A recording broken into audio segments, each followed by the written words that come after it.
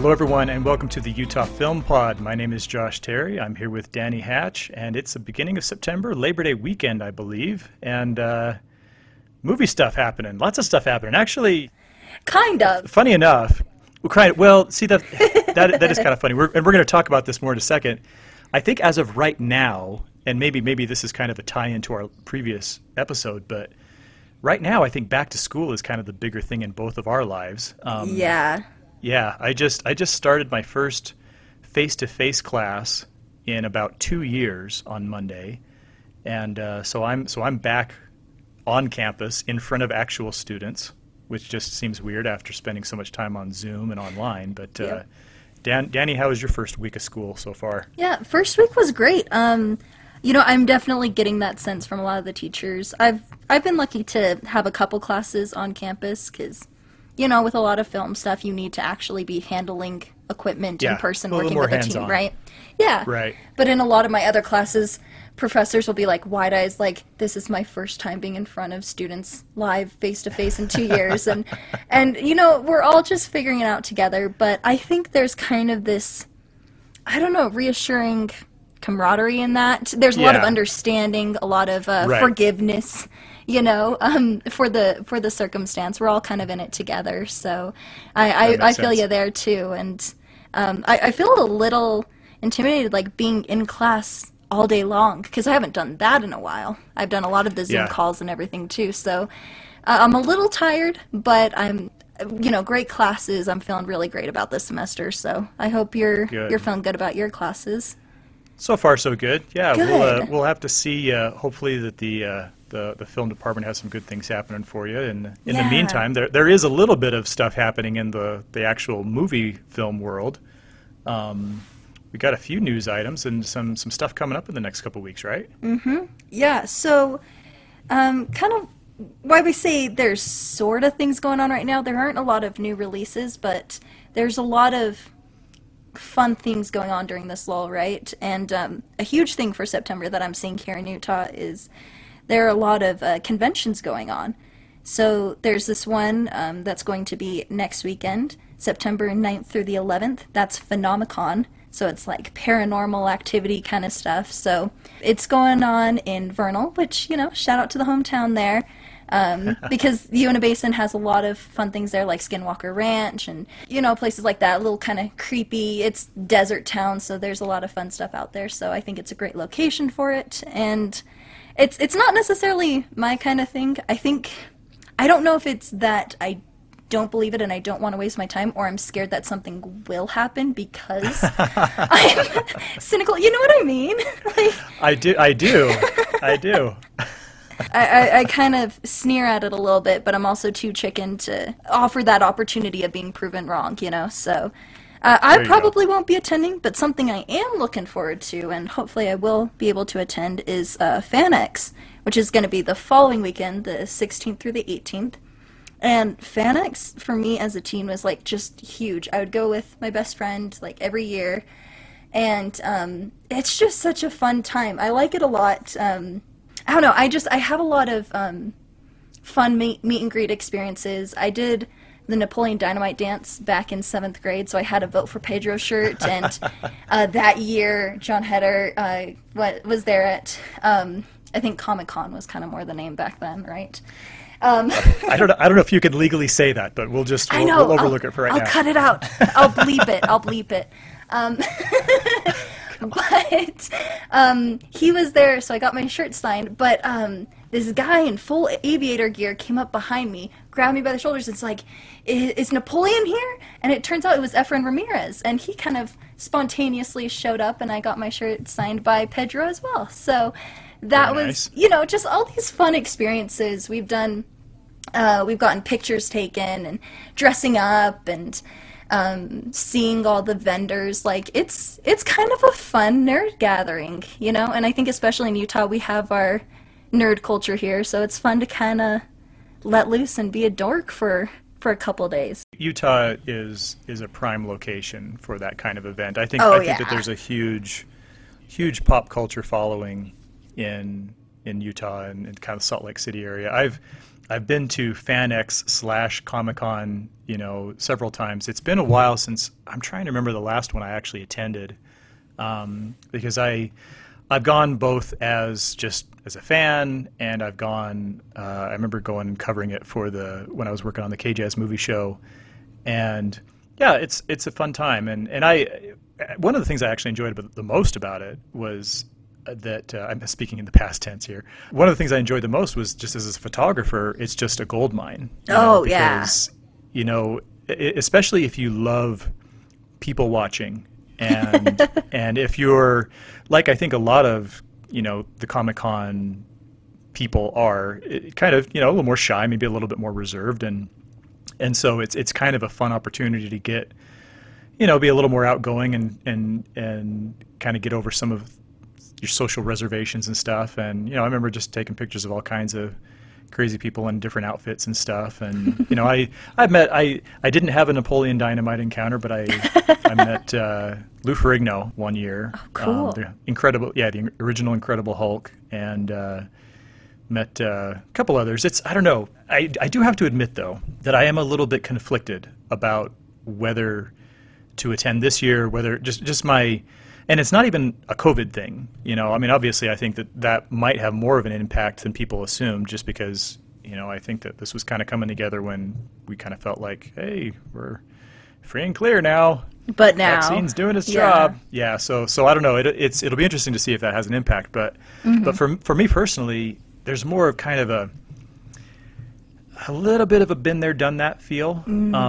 Just because I don't get the sense that it's not as much about breaking news so much as it is kind of similar to the routine that's played out before, where it's fun to see people dressed up, you see people in their costumes. There are an assortment of pop culture related celebrities, and after you've done it a few times, I'm not feeling the same drive to go back and do it again. So yeah.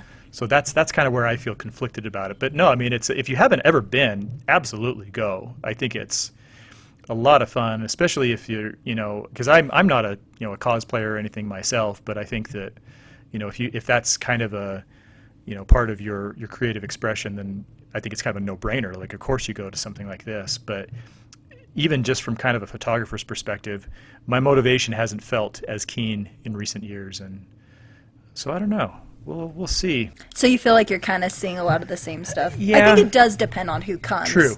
That's always like a huge factor if it's, someone new who you haven't met before. Yeah. And well, and to be fair, part of this might be because I'm still a little shell-shocked from my failed attempt to meet Bruce Campbell 7 years ago. I went almost exclusively because I wanted to, meet him and get his autograph and stuff, and wasn't able to pull it off. And so I don't know. Maybe it's just the lingering disappointment I still have to get over. You have resentful feelings towards FanX. Bruce, you broke my heart. I think, and to be fair, I believe he was there. He just didn't arrive until I had to leave. Oh no, it wasn't meant to be. I don't. Aw. Yeah.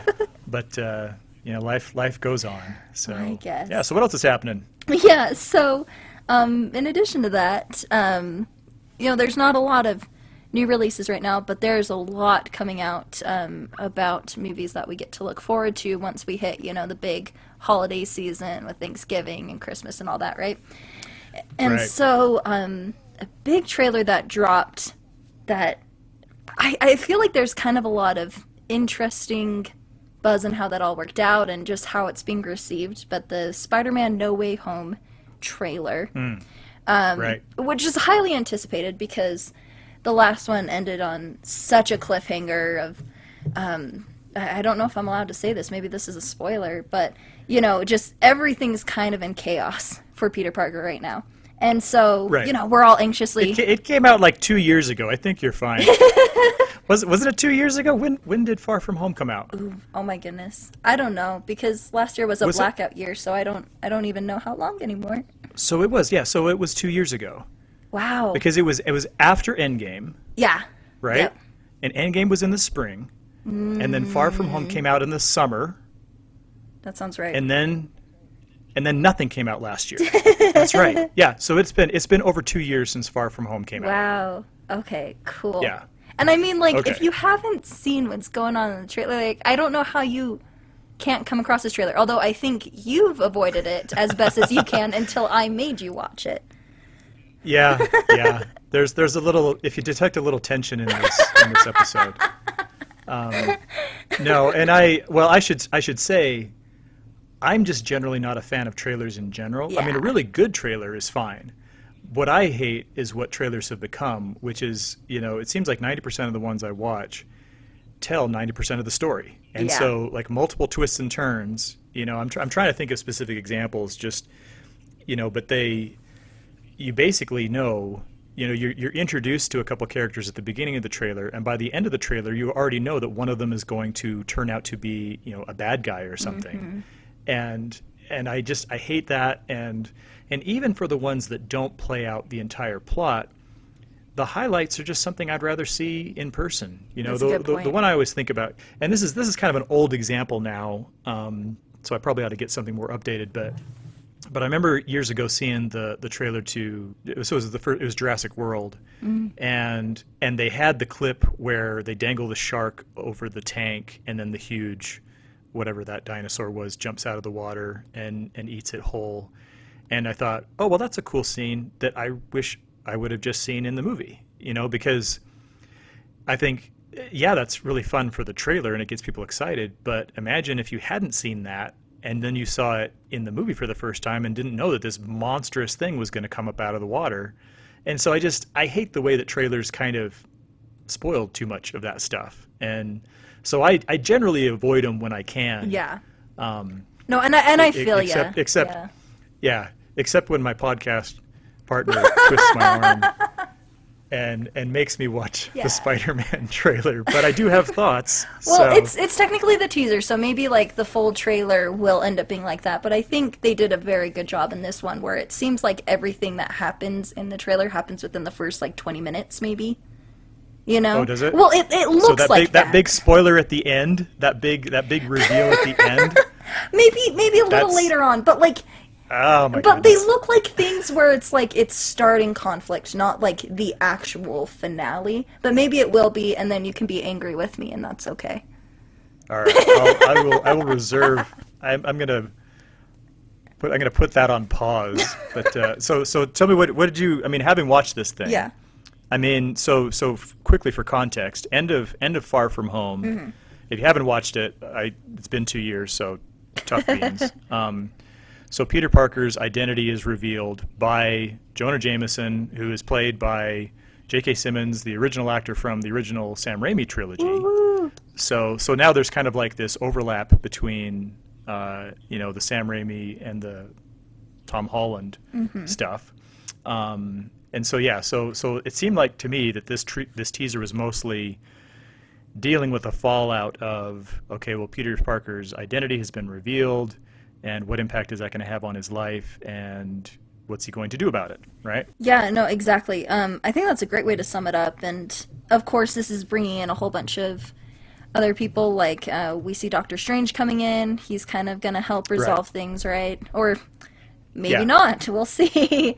Or make it worse. Yeah, exactly. Yeah, right. No, but I think it's an interesting trailer to drop during this time after all the Marvel shows dealing with the multiple timelines, multiverse kind of stuff. And I think right. for me personally, I think Spider-Man is perfect for this if Marvel's wanting to continue down this path, because we have 3 Spider-Men, And no, that's a good point. So I think, and so like the thing that I've been really hoping for is to get all of them together in this, and that's what you see everywhere. There's so many memes. It's hilarious. Even Andrew Garfield? Okay. I wish we had more Andrew Garfield. Andrew Garfield is my Spider-Man, okay? And I know that's an unpopular opinion, but Andrew Garfield is an amazing actor. Okay, but you've seen him in other stuff too. He's incredible. And so oh yeah, no, he's and good. Here's the thing. It doesn't make him a good Spider-Man. Okay, but him and Emma Stone, that's Oh, maybe I was just too much of a teen girl during the time that came out, but that was like the best and saddest relationship I've ever seen in my life, and I wish I got more of it, but I never will, and whatever. So, so that's why I would love to see him come back, and I think, we have a lot more retrospectives, like, what worked and didn't work with Tobey Maguire, what didn't work with Andrew Garfield, and now put him in the mix with Tom Holland. I think it'd be brilliant, so I really hope that's where they're going with this movie, but I like how in the trailer it shows hints with the villains. Right. Well, because that's the big clue, right? Yes. They're teasing villains from, and I mean, it's in From the these trailer, other so ones. I think we could Yeah. talk about it. Yeah. We have, Doc Ock from the Raimi, from the second movie, and he's apparently going to be in this movie, and Willem Dafoe, we can hear him kind of laughing, and we see a little Green Goblin, whatever those little grenade things were that he threw around, and you said, you heard Michael Keaton's voice and stuff. So yeah, no, I mean, I think it could be fun. I'm definitely intrigued to see what happens with it, and honestly, I've really enjoyed the Tom Holland movies in general. So I'm happy to see what they do with this one. Now, I'm assuming you saw Into the Spider-Verse, right? I did, yeah. Okay, yeah, because I was going to say, like, this It has wouldn't been be the done. first time. But it wasn't done with Andrew Garfield. Oh, okay. Gotcha. No, Maybe we ought to move off for this no. because I get the feeling that Andrew Garfield's name is going to be dropped at least a half dozen more times before the end of this episode, and you're just going to be looking for excuses. Oh my gosh. But Okay, I'll drop it. Into the Spider-Verse did do a great job with that same kind of concept. And, I mean, just, there are so many, ways you could go with that, artistically, story-wise, future spin-offs possibly. Like, there were just so many great choices with that, and it was a fabulous movie. So I hope that's what we see here. I wonder, there's all this excitement for it. Not all fans are going to be pleased in the end. Like me, we'll see. So, I don't know. What I find really interesting with this trailer is how there was so much going around last month about how Marvel was like refusing to put out the trailer or whatever, and then this last week it's leaked, and now it's out in the open, and there have been so many memes about that as well. So I think it was very interesting. I wonder post Endgame if Marvel's just doing all they can to stay afloat and relevant, because like that was huge, Endgame and everything leading up to it. Like it was probably the biggest movie feat in this generation, in this last decade, right? yeah, oh, for sure. So Yeah, no, it's. I don't want to go off on another tangent, but I mean, I think about how I find it significant that Endgame and Rise of Skywalker came out the same year, because, and obviously there was a 10-year buildup of movies leading to Endgame, and so there was a lot more involved in it. But I mean, Rise of Skywalker was supposed to be the conclusion of another one of only 3 Star Wars trilogies. Like I guess part of the reason that I tie them together is because there was that moment at the end of Rise of Skywalker where it felt like they were trying to do the on your left thing in Endgame. Yeah. And to me, it felt so lame. Just like, oh, really? You're going to try to do the same thing? Yeah. I'm sorry, you haven't earned it. You just haven't earned it. But like I said, that's kind of a different tangent that we can save for another episode. But yeah, no, I mean, I've said this before. I've enjoyed Marvel stuff continually. I've enjoyed the stuff that they've done since Endgame, but there's definitely a feeling like I'm kind of ready for something else. I'm not really just flipping out over the whole multiverse thing. It's interesting. I hope that they keep it accessible enough, because if they go too far down the technical rabbit hole, I think they'll lose a lot of people. And without the big core thing tying everything together like they've had that first 10 years, I think it could be easy for people to kind of just get on with their lives, in a moviegoer sense.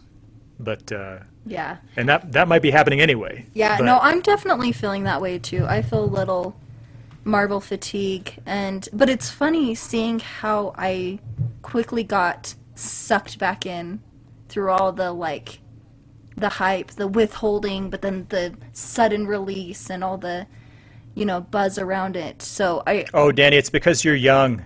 It's because you're young and your hopes have not been crushed. You still have you still have optimism and no, I'm only half kidding. It. I'm only half kidding. That's gotta be it. Yeah, no, there's some truth there. No, it's still fun stuff. I mean, movie magic is still magic. It's great, but but I think it all feels kind of like a marketing ploy, but very effective. Yeah, and I'm interested to see what else Marvel is willing to do and what they have planned to stay in people's lives instead of letting them be released and move on, right? Yeah So we'll see. Okay, Dani, so you mentioned earlier that there weren't a whole lot of new releases, and unfortunately, as we know, this is just kind of the reality of this time of year, right? Because if something was really good, it would have come out in the summer because that's the big blockbusters, and we kind of still got a little bit of a gap before the holiday movies, right? So right now, not a whole lot to talk about. Now, I do want to say that we are going to cover Shang-Chi and the Legend of the Ten Rings, but we haven't had a chance to see it yet, so we're going to have to put that one on hold for our dedicated viewers. I guess technically you could be watching this on YouTube. Hi, Mom. But in the meantime, kind of an abbreviated review segment for this episode, because the only other one I have anything to mention about is Candyman.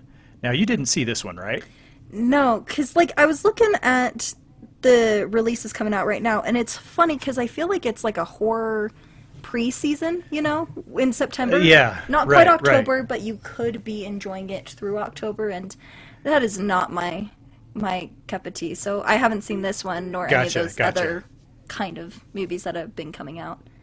Yeah, and so I find that interesting too. I mean, I'm not going to spend a whole lot of time talking about this one, but I think some of those elements are relevant here because this is definitely framed and presented as a horror movie, but by the end of it, it's not really a horror movie. Well, I mean, it is and it isn't, is what I'm saying. So okay. At the end of the day, I'm not entirely surprised that this isn't presented as it's Halloween time, so here's your horror movie. I see. So Candyman is effectively a sequel. Okay, so you might be familiar. There was a Candyman in 1992. And it had a couple sequels of its own, and I did not this know movie this. Wow. So this is an existing franchise.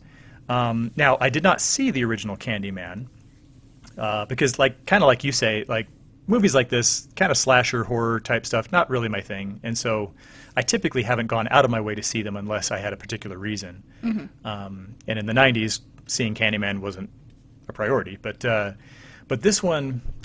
This one considers that first 1992 movie to be part of its universe. They actually refer to the events of that first movie.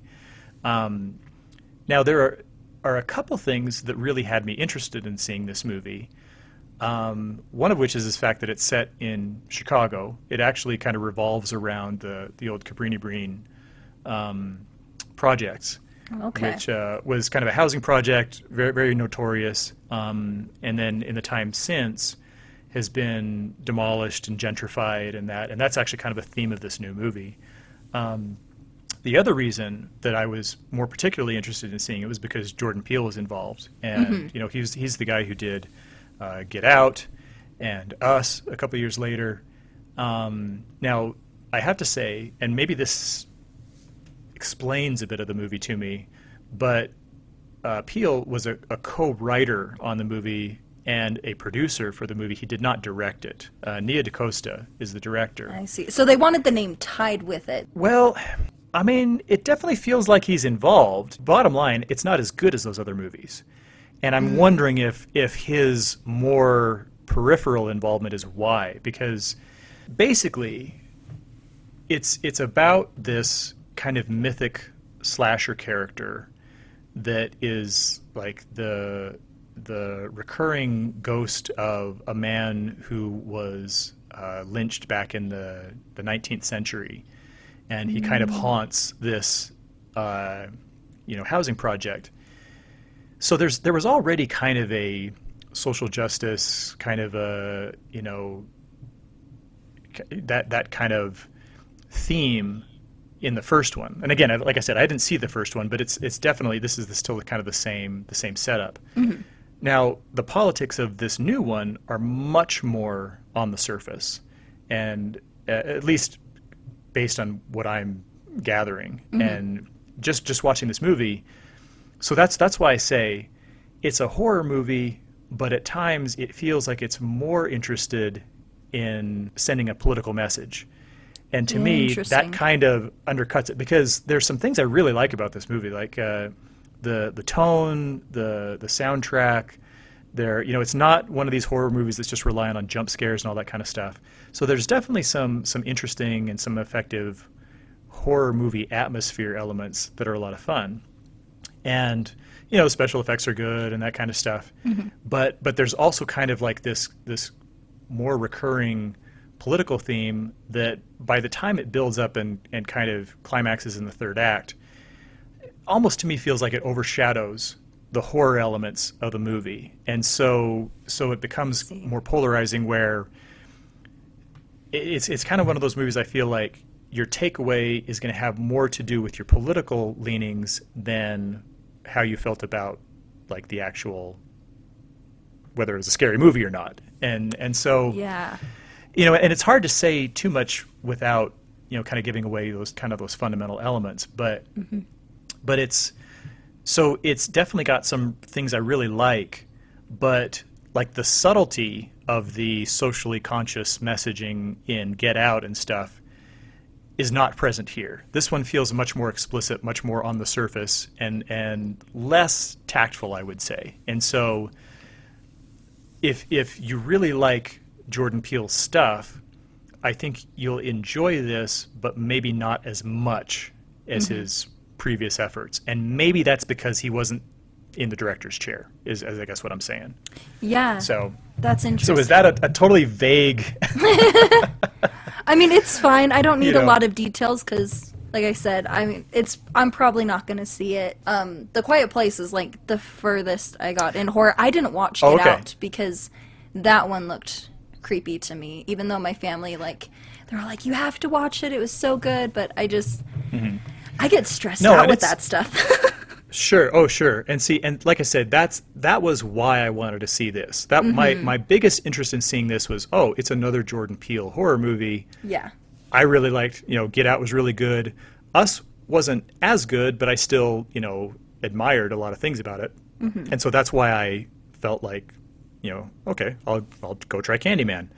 And coming away from it, it's like, well, that felt a little bit more obvious in its messaging and more preoccupied with its messaging. And so it's got some of those, like I always give credit to horror movies that don't just rely on kind of cheap jump scares, and so I absolutely give this one the thumbs up in that regard. But it's not something I'm, I prefer Get Out a lot more. I thought Get Out was a lot better. Yeah. And that's about it for their movie reviews this episode. So yeah, exactly. Okay, so now I heard a rumor that you actually followed through on a recommendation I made. I did. Well, here's the thing. I always do what my teachers tell me to do. I'm a very, very good student. Oh, no. So I did my homework. You consider me an authority figure?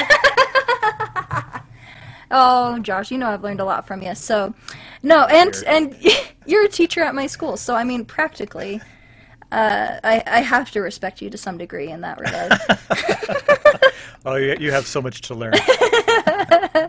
Oh, no, but I did. I watched Sing Street, especially after the recommendation you gave for it. And you know what? It was just, I have notes here, and my note just says, wow.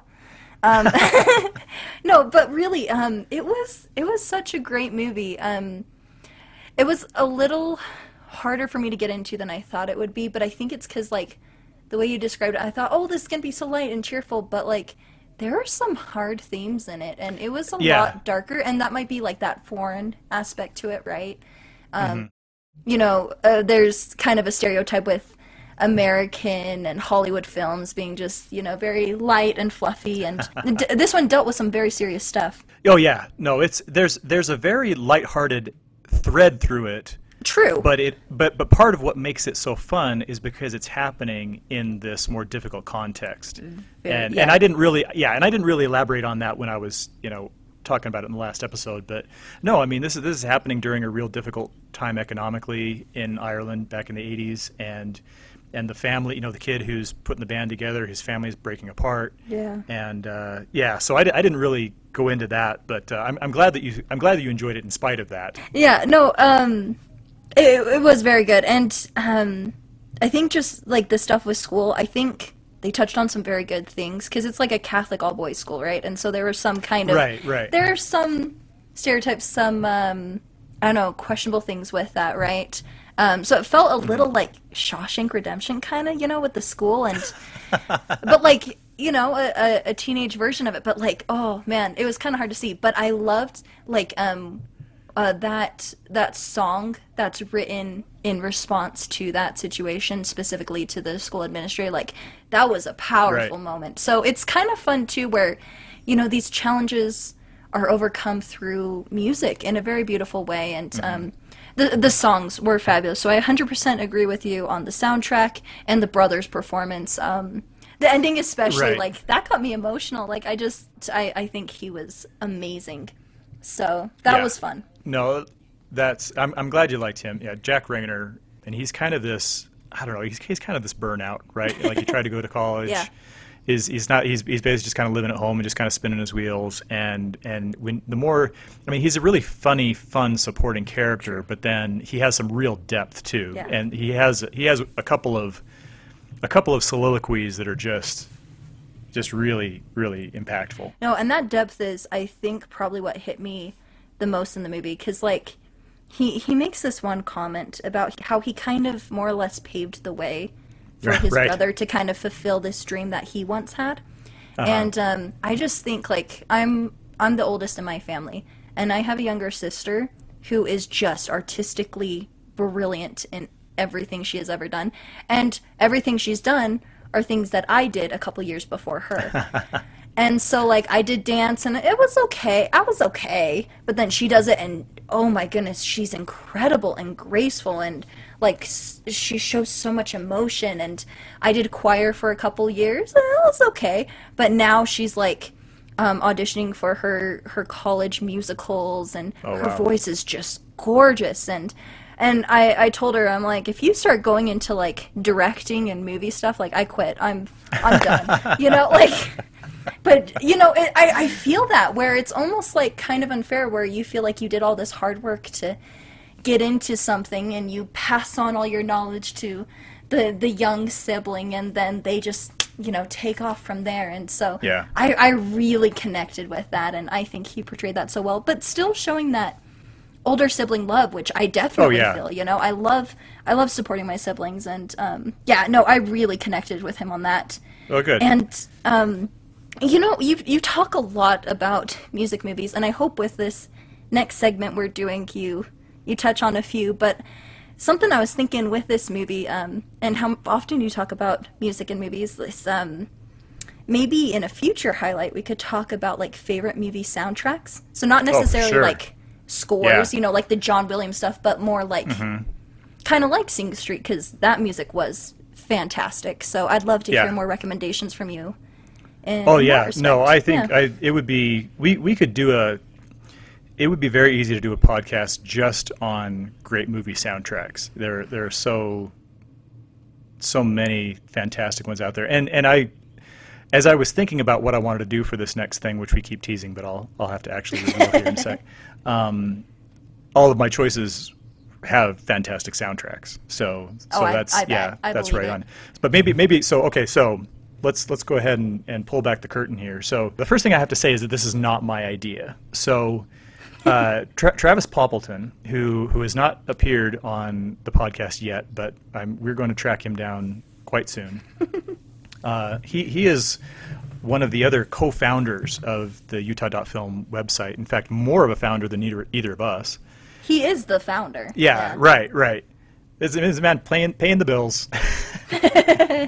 So Travis, he and I had a discussion, gosh, this must be about a year ago plus, and he had just had this great idea where he has this conversation with friends where they exchange defining movies with each other, where, well, basically what they do is they have this conversation where they say, okay, well, tell me 3 movies that, like, if I want to know who you are, what 3 movies should I go see?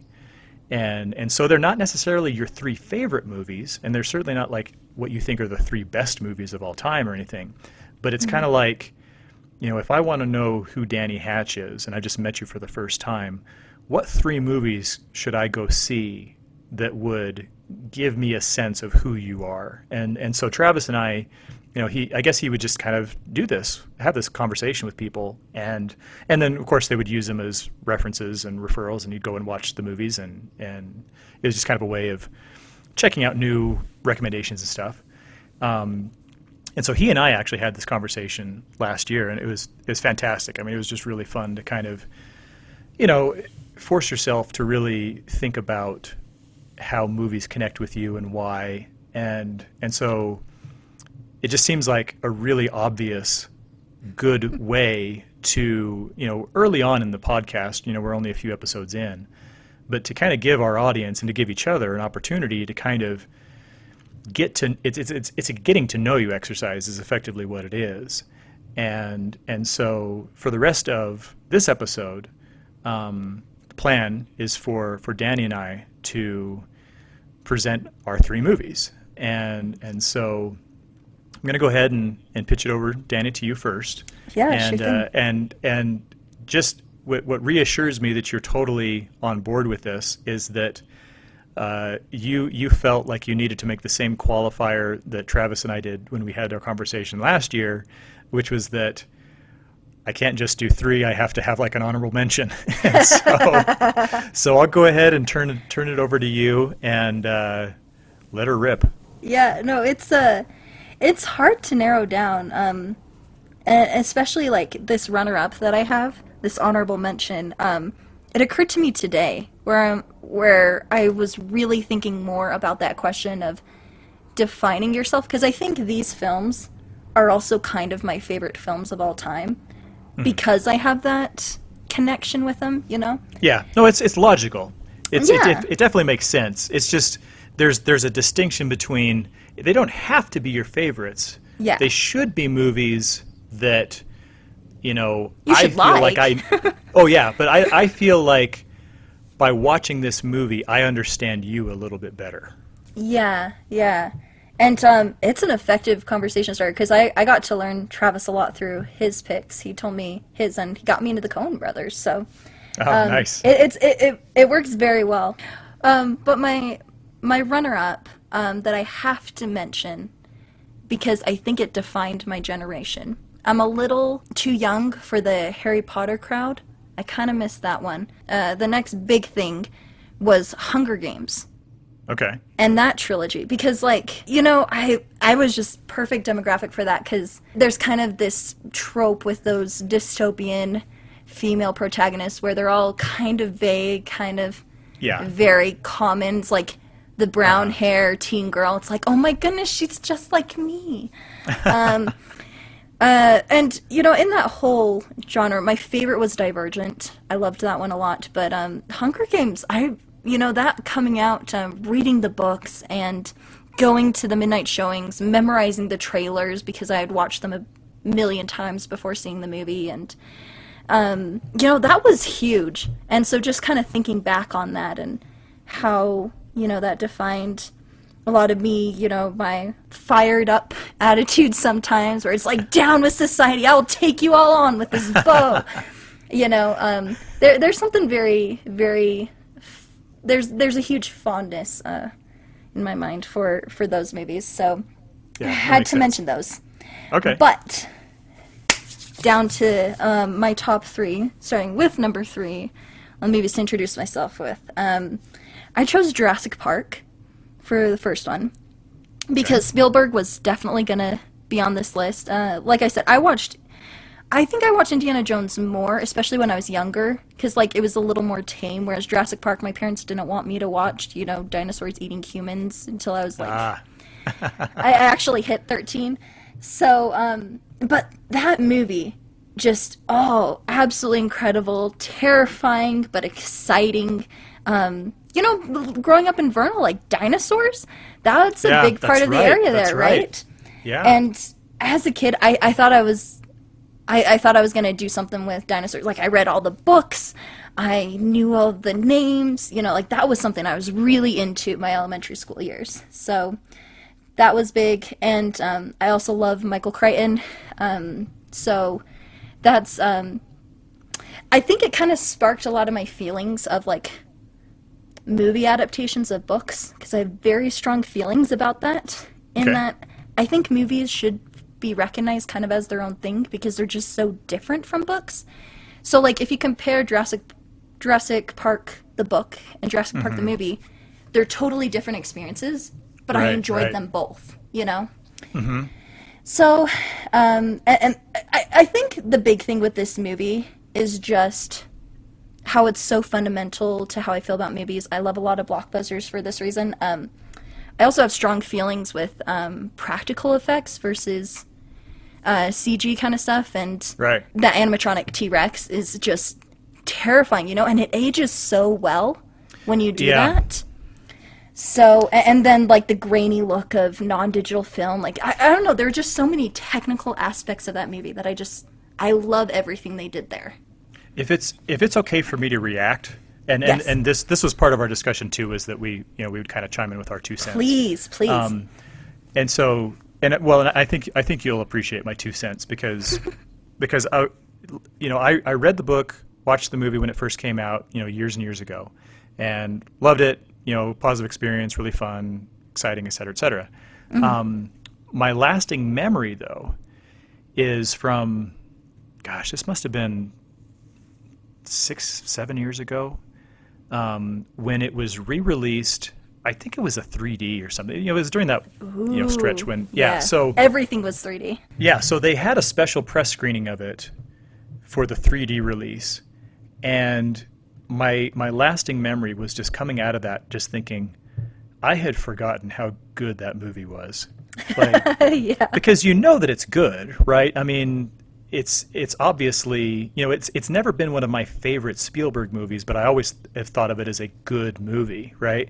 And I just remember coming out of that screening thinking, wow, I did not expect that. I don't remember that being so good. And I think for a lot of the reasons you mentioned, because even though it was made, 30 years ago, it holds up. And the CG holds up.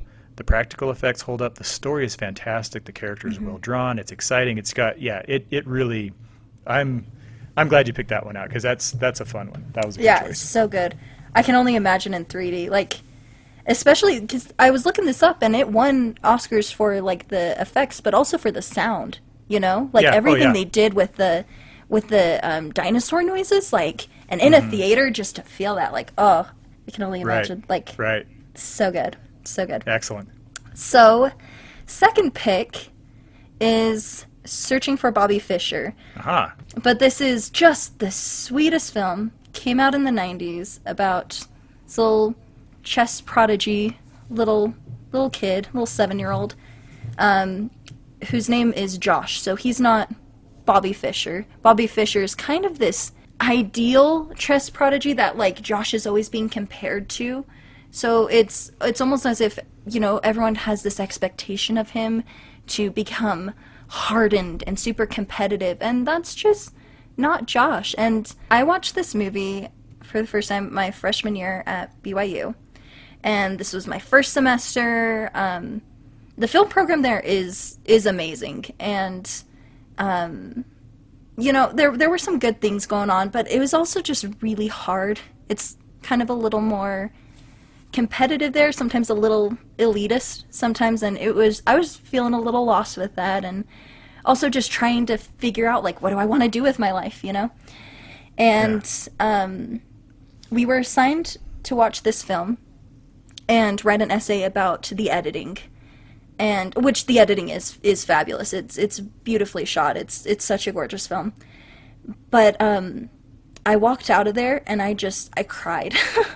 I went to a bathroom. I went to like a little bathroom stall around the corner, and I sobbed afterwards because it felt like such an answer to what I was feeling, where it's like, I don't have to be like that. I'd always worked so hard to be top of the class, smartest kid in the room, whatever. Mm-hmm. That's who I was like all throughout high school. And, trying to figure out college and professional world, what do I want to do? And this movie just kind of showed me, like, I don't know how to say this exactly.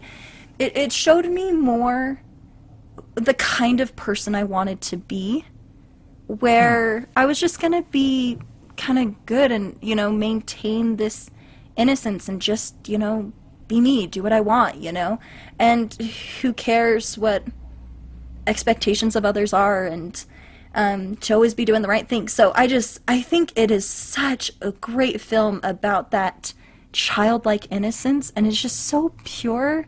It makes me cry every time. It's such a good movie. Nice. Yeah, no, so that's interesting because I remember it coming out. Mm-hmm. I can picture in my mind the cover or the poster or whatever of this movie. I haven't seen it.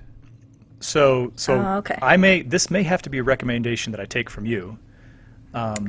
This is your homework assignment. It sounds like it, right? So, no, because, but I remember, like, I've heard of Bobby Fischer because he was like this famous chess prodigy that, I think that his legend worked against him and he became very reclusive and all that kind of thing. And I think that's the idea of the title is that, exactly. They're trying to find the heir apparent to this guy who, had a troubled life. So, mm-hmm. I understand the context of it.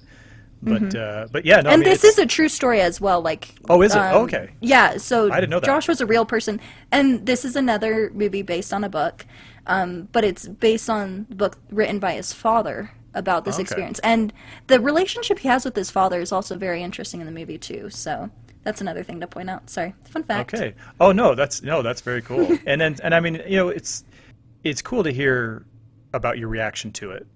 In the sense that it's very relatable, not that like, oh, I'm so happy that you had this, emotional breakdown after watching this, but like, no, I mean, that's exactly, I think, what's so fun about this kind of exercise is that, this is a movie that, maybe I wouldn't go so as far as saying changed your life, but definitely, gave you an opportunity to just kind of see and recognize something that had been a struggle, and those personal connections are what makes movies so fun and make them, it's why, you kind of take a step back and, especially when you kind of get into kind of the hardcore fandom of so many different franchises and things, and you realize, what on earth, why do we care so much about this? Why does, so what if the movie doesn't do what you want it to do, and such a character is there or not there, or interpreted a different way, but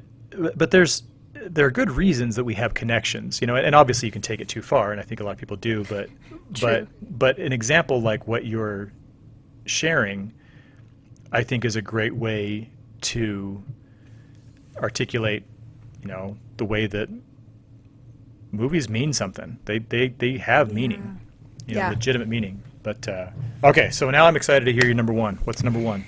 Well, number one is gonna build kind of on this as well. I think I just have a soft spot for optimism and emotional drama kind of stuff. And this is, no, I'll say this is my favorite movie of all time.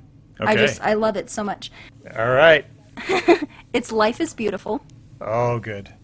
And just beautiful movie, and like but it's just such a beautiful Italian film by Roberto Benigni, and he plays this Jewish man falls in love with this woman. They have a son who's like the cutest kid on the planet. Right. And this is during Nazi Germany era, and they are whisked away, the father and son, to a concentration camp. And to maintain, I think there's a theme of like childlike innocence here, because in order to maintain the innocence of his son, the father turns this camp into a game for his son to help him survive and to follow the rules and to ensure his survival. And I mean, it does have very great funny moments, but it's just so heartfelt. And I love this idea of how hard things can be turned positively. And protecting family is very important to me. And so I think, I really relate to that. Also, just kind of as a side note, Roberto Benigni is probably the most precious human on Earth. And if you ever need a pick-me-up, just like go on YouTube and search Roberto Benigni wins Oscar for Best Foreign Film, or even like the one where he wins Best Actor in 1999. Oh my goodness. When he's jumping over the seats. he jumps up on the seat. He's like steadying himself with, I think it was Spielberg. Like he's holding Spielberg's hand and he's running up and down the stairs, jumping up. And oh my goodness, I want to be that happy just about movies, about people, about life. Like I want that kind of happiness so much. And I think, he's the perfect one for this movie, right? To show that happiness of life, of family. And it's just, it's such a good movie. Yeah, no, I have very fond memories of this movie. That was a really great one. And it is funny because you really want to be tactful with the way that you describe it, because it's like, well, wait a minute, that doesn't sound right. A comedy about the Holocaust is like, well, no, it's not a comedy about the Holocaust.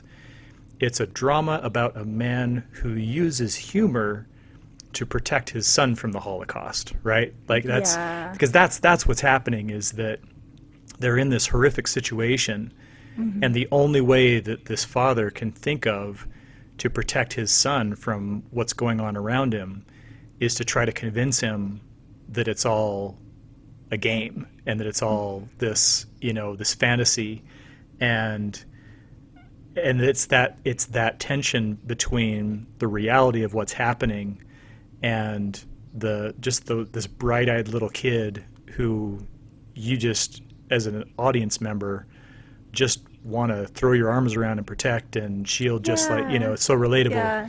It makes me think about Jojo Rabbit from a couple of years ago, which is another, just an absolute favorite, and think of how the Holocaust can be such a delicate subject to approach.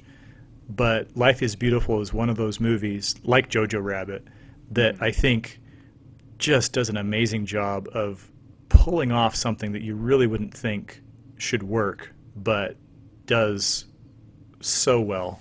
That was, good job. I can almost just say, I mean, I haven't seen Searching for Bobby Fischer, but I could just kind of say ditto to your list and say, oh yeah, great job. That's, that's. And I think it sums me up. Like I don't know if I'm necessarily these kind of characters, but they're the kind of characters I want to be. Mm-hmm. No, I think that's a good way of putting it. It gives you. It is nice to have. I mean, and here again, I think that's one of the great things about movies is that they can give you something to aspire to, right? That they can, put out a good role model or tell a story that gives you, the incentive and, maybe just a little bit of a boost to keep doing what you're doing in your real life to, keep it up. So no, that's great. That was that was a very good list. Not that I have to approve it or anything, but but it is Josh approved. Yay. It is. No, I'm excited to hear yours though. Okay. Well, so like with you, I need to give a caveat at the beginning. I need to make kind of a little contextual comment, because and I shouldn't be embarrassed by this, but I always am, because whenever people ask me like, "Oh, what's your favorite movie?" or they'll also say like, "Well, what's your favorite, what's your favorite band?" And I want to be able to say something really kind of cool and unique and sophisticated and all this, right? Mm. But my default answers always seem to be kind of these obvious, cliched, options. And so for example, like when people want to ask me what my favorite band is, it's really hard for me to not say the Beatles, because that was kind of the band that changed me from a casual music fan to someone who was into music, right? And Yeah. so it was kind of genesis for that part of my life. Well, they say there's a reason why cliches are cliches, Exactly. They exactly. work, right? There's something there. And so with movies, it's really hard for me to not say Star Wars, like the original 1977 New Hope Star Wars, because Oh yeah. it was the first movie I ever saw in the theater as a baby. I don't remember seeing Was it really? Oh yeah, Wow. my parents took me when I was about less than a year old, because it came out like 6 months after I was born. Yeah. Aw. And so, I mean, they told me that I was afraid of the Jawas. Like that's what they said, was that I was scared of the Jawas. And so, kind of in the same way that you described the Hunger Games series, that first Star Wars trilogy is really like the foundation of my appreciation of movies and really pop culture, and a lot of the kind of the creative efforts, whether it's been drawing or photography or music or whatever, a lot of that was inspired by being this Star Wars crazed little kid, Mm-hmm. and so it's hard to not say Star Wars, Yeah. but at the same time, because it kind of evolved so far beyond that, I almost don't want to say it, because for one thing, I think that Empire Strikes Back is a better movie than the original, New Hope. But then it almost feels like, well, it's like they're kind of beyond movies. They're really kind of like this foundation of my creative efforts, which, maybe that makes it a better fit for this list than any others. But Yeah. but I'm using Star Wars in its, at least the first trilogy in its entirety, as kind of my equivalent honorable mention. Yeah. If I'm being really honest, it all started there. But I chose 3 other movies that I think, maybe in conjunction with Star Wars, the same way as yours are in conjunction with Hunger Games, really set up kind of like this nice contextual, situations. That's a great way to describe it. Funny, they're both trilogies. Just throw that No, out no, there. I was, yeah. Oh, I thought that was interesting. Yeah. Okay, so I guess in vague reverse order, not necessarily because one is better or worse than the other, but maybe just this is the best order of presentation. Since I'm not choosing one particular George Lucas film, I'm going to use another George Lucas film, actually. Do it. So my number 3 is American Graffiti, Oh, okay. Yeah. which came out about 1973. It was the last movie he made before he made Star Wars. Dramatically different movie, like night and day. You really wouldn't think that the same guy made both movies. I didn't know it was almost him. kind of. Yeah. Oh, you didn't know? No. Oh, wow. Okay. Yeah. So. But I know of it. I'm just surprised. Yeah. Right. No, this so American Graffiti came out in the early 70s. It's set on the last night of summer in 1962, and it follows the comic dramatic exploits of a handful of close friends on this last night of summer before 2 of them are supposed to go to college. So one of them is still younger and he's going to be going back to high school. 2 of them are getting ready to fly out to college the next day. And then the 4th member of the group is actually a couple years older, and he's this guy who never went to college, he's never left town, he's just kind of hanging around, and he's a hot rodder, and so he's a drag racer. And so the movie is just kind of built around kind of toggling between the different storylines and threads as these different characters encounter different people around town, where they're just kind of out driving around, getting in trouble, pulling pranks, trying to meet girls. And it's what's really kind of fun about it, and I think what makes it really interesting for this exercise, is that I have like relatable connections to all of the main characters, except for maybe one. And so it's been interesting over the years to feel connected to one or the other characters when I watch it. And even some of the other, it's really, it's hard to explain without, jumping in and explaining every one of the storylines. So this is the kind of stuff that you grew up doing? Well, but that's what's funny is that it's not. I mean, because by the time I was a teenager, Dragging State was not really, I mean, we would kind of joke about it, but it wasn't really, it was anything like dragging, the main street in this movie. Yeah, and so there's just like these 4 separate adventures that are kind of happening simultaneously, but all kind of interwoven with each other, and it's amazing. Like, it's got this fantastic soundtrack that's all just kind of like late 50s, early 60s kind of stuff, and it's so well written and well acted, and it's really, what's interesting too, and again, this is something that I don't really connect to myself, but it's really a portrait of America right before it kind of lost its innocence in the 60s. Like, people, a lot of times they think of the Kennedy assassination as kind of the turning point for that's when the 60s began. But this was the more innocent kind of like where, getting in trouble was going and like pulling a prank, and it wasn't as heavy. It wasn't like the heavy of Sing Street, right? Which is about the 80s, oh, yeah. right? Yeah, like your problems, the problems of these kids in American Graffiti don't hold a candle to,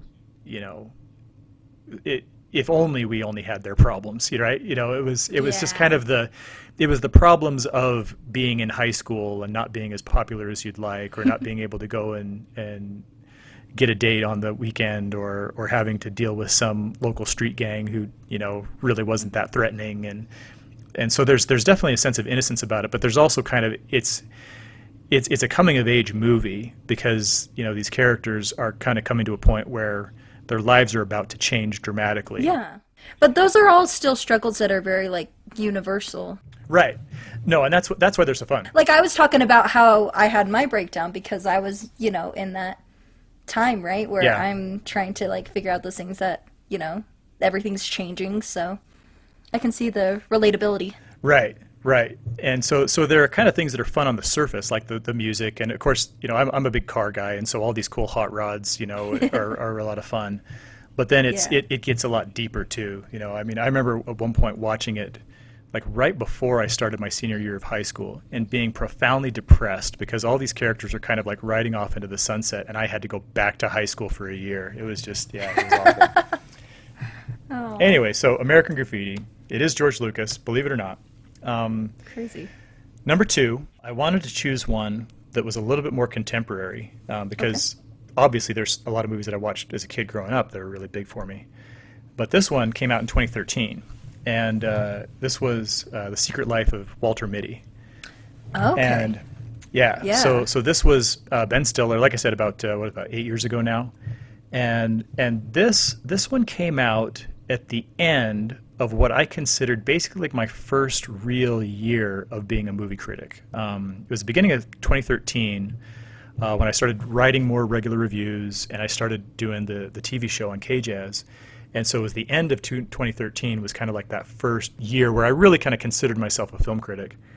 And Walter Mitty came out that December and just hit me on so many different levels. And I usually don't concern myself too much with this, but what I found really interesting at the time was that it wasn't really that well received. Like, it got kind of, I think the Rotten Tomatoes score was somewhere in the 50s. That's surprising. And I remember just being befuddled by it, just thinking, what on earth are you people talking about? Like, what is your problem? So the movie is about this, 40-ish guy, early middle-aged, he's a dreamer, and so he spends a lot of his time kind of zoning out into kind of his imagination. And his day-to-day life is a little bit more mundane, but he's afraid to take chances and to make something of it until that all changes. He works at Life magazine in New York City, and he handles the film, like the literal film rolls from the different photographers. And a key negative gets lost, and so he has to head out on this journey to figure out what happened to this film negative, and in the course of doing so, finally kind of breaks out of his shell and takes some chances and becomes who he was always kind of meant to be. It's very relatable on kind of I wish I could overcome my fears and go and do these exciting things, So it's a lot of fun, and it's really fun to see Ben Stiller kind of do that. I think he really captures the character really well. And he directed it too. Yes, he did. In fact, I remember and I wonder if there's a little bit of cynicism here, but I remember when I saw some of the other responses to the movie, the criticism was, it's a vanity project for Ben Stiller. And it's like, oh, come on. Like, this has, good grief. I wouldn't agree with that, because, so I'm surprised by the rating, because, everyone I know loves this movie. But I didn't. Oh, yeah? But it wasn't because, of things like that. It was more it just felt a little too silly for me. I mean, all my movie picks are, these, hardcore dramas and everything, so, and this was during an era where I'm all I think I'm gonna go into film. And I'm only into Oscar movies. And so, it might have also been, how I was at the time. The timing. Oh, sure. Yeah. Yeah. But I wouldn't give it that low, because I think there are some great story elements here. And no, it is. And it's fun. It's super fun. Oh, yeah. One of the biggest reasons I enjoy it, and there are more than we have time for me to break down here, but one of the things I love about it the most is watching this movie as a photographer. Because there are so many insights on what is important and what it is like to be a photographer and shooting and trying to, a lot of it without, I can't really give the context for this without spoiling, something kind of significant towards the end of the movie. But basically one of the key messages, at least that I took, is this idea that, with photography, sometimes you have to just enjoy the moment and not be so focused on taking the picture. And I love that, because it's so easy as a photographer to just camp out behind the viewfinder and to be separated from this world. And you have to be able to put that down and kind of, you have to live your life as well. And that's one of the things I really loved about what that movie said. So, So Walter Mitty. No, I can definitely see how that's a very personal connection there. No, and I would, again, I don't know, I would say it is the best movie I have seen since I became more of a full-time, or at least more of an official movie critic. But in my career, quote unquote, it's probably my favorite movie. It's the one that, it's my favorite movie that I've reviewed, if that makes sense. Yeah. That makes a lot of sense. Yeah. Okay. Which leads us to number one, which is, I'm trying to think of where you even begin with this one. And it, even Star Wars aside, it still might actually be number one. And it's the Blues Brothers. Oh, that makes sense. Yeah. So this one of the things that makes this movie so fun for me is the way that it has kind of paralleled my own life at different stages and evolved from one thing into another, because it came out 4 years after I was born. And so I remember seeing it as a child. And so really quickly, the movie is about two brothers who are ex-cons, and they are in a blues band. And so after one of them gets out of prison at the beginning of the movie, the two of them reform their old band in order to raise money to save the orphanage where they grew up.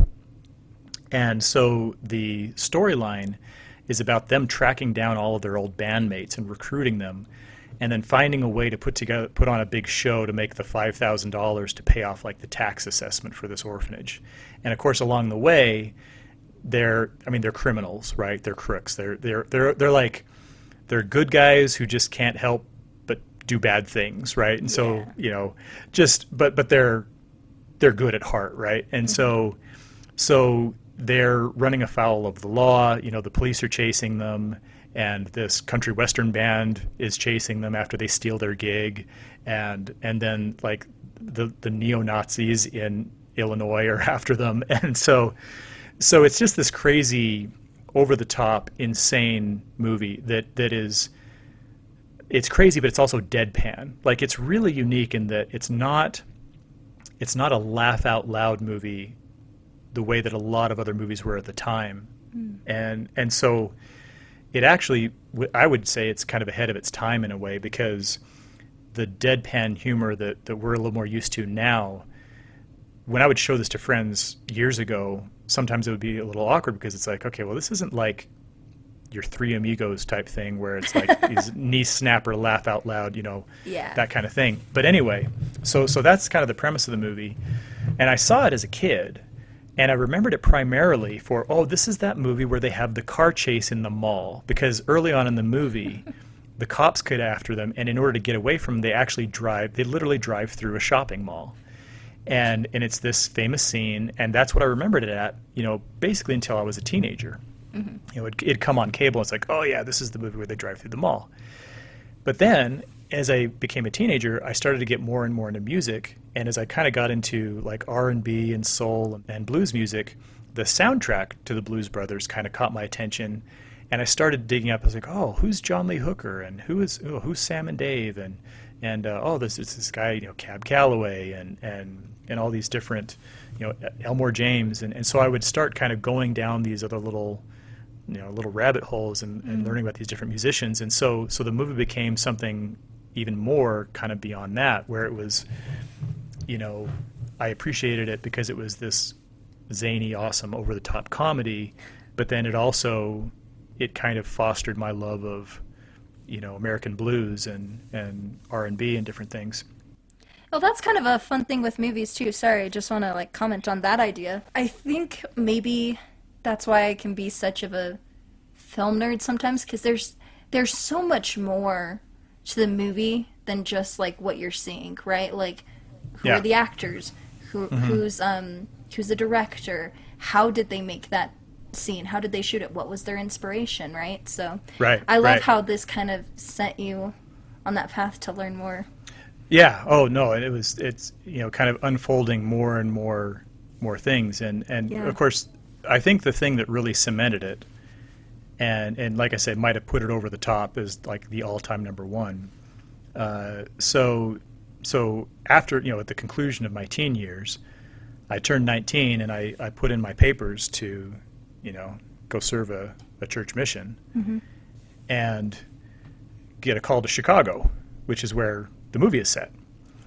And at the time, I was under the impression that I was going to go to Vietnam or some. I was thinking, I'm going to go to some cool exotic place and learn a foreign language. I'm going to spend 2 years just living off the land, and it's going to be this awesome, crazy, and everybody's going to think about, oh wow, Josh got sent here. And then I get the call to Chicago, and I'm thinking, oh, okay, stateside, huh? Because unfortunately there was kind of this idea that it's kind of lame to get a mission call to the States. Yeah. No, that's something I could go on and on about. Right. I feel right. But then it dawns on me, wait a minute, I'm going to Chicago, which is and I just spent my life watching a movie about two guys in dark suits walking around Chicago telling people they're on a mission from God. That's weird. Should have gone around with sunglasses on. Oh yeah, no, and honestly, it was tempting. So, because people will ask me, they'll say, "Did you actually say the words, 'We're on a mission from God'?" And it's I could never bring myself to do it, because it felt like that wasn't, I needed to be legitimate as a missionary and take it seriously. But no, just kind of realizing that, oh my goodness, I've just got called to this. It was totally poetic and totally so, perfect. Yeah, and in the years since, Chicago has been a second home, and I've been back numerous times and been to blues clubs and hunted down Blues Brothers locations, and so it's very, very near and dear to my heart, both as a movie and as a city, and so it's really hard to think. So as fundamental as Star Wars is, the Blues Brothers might even be more so by this, as by this point in my life. So yeah, so those are the movies. So now, so you obviously you've seen Walter Mitty. Had you seen the other two? No. So I guess I have some homework assignments. I guess I keep getting lucky because I only, I'd seen 3 of the 4 movies that you mentioned. Yeah. No, I'm starting to think about it. I'm like, you know what? If it came out in the 90s, I saw it, but I'm thinking Yeah. No, I've definitely got my my homework cut out for me. That's right. That's right. Well, I guess this is par for the course right now, right? I mean, we're might as well get used to it now. It's September. I know exactly. No, I'm going to use it to avoid doing other assignments like I should be, but there you go. But that's us, That kind of I think sums everything up, don't you think? I think well, maybe not everything. No, but it's at least a really good start. No, it's a very, very good start. I think yours were very good picks for you, as far as, how much I know of you through our podcast episodes, Zoom calls, and all that. That's right. But we're really interested for anyone who's listening to put down your 3 movies and, say what you think of ours. Absolutely. Yeah, no, I was thinking the same thing. I think that I'd love to see what people come up with. I'd love to have this conversation with all kinds of different friends and family members. So I'm glad that you and I could use it here. Thanks to Travis, right? Because we have to give credit to Travis. Yes. No, absolutely. All right. Okay. Well, I think that should probably wrap it up for kind of a special episode of the Utah Film Pod. Thanks, Dani, and thanks to all of you for listening and taking the time to hang out with us a little bit. And just like Dani said, I mean, go ahead and drop us a comment, drop us a line, and we'd love to hear from you and hear more from you in the future. So until next time, take it easy.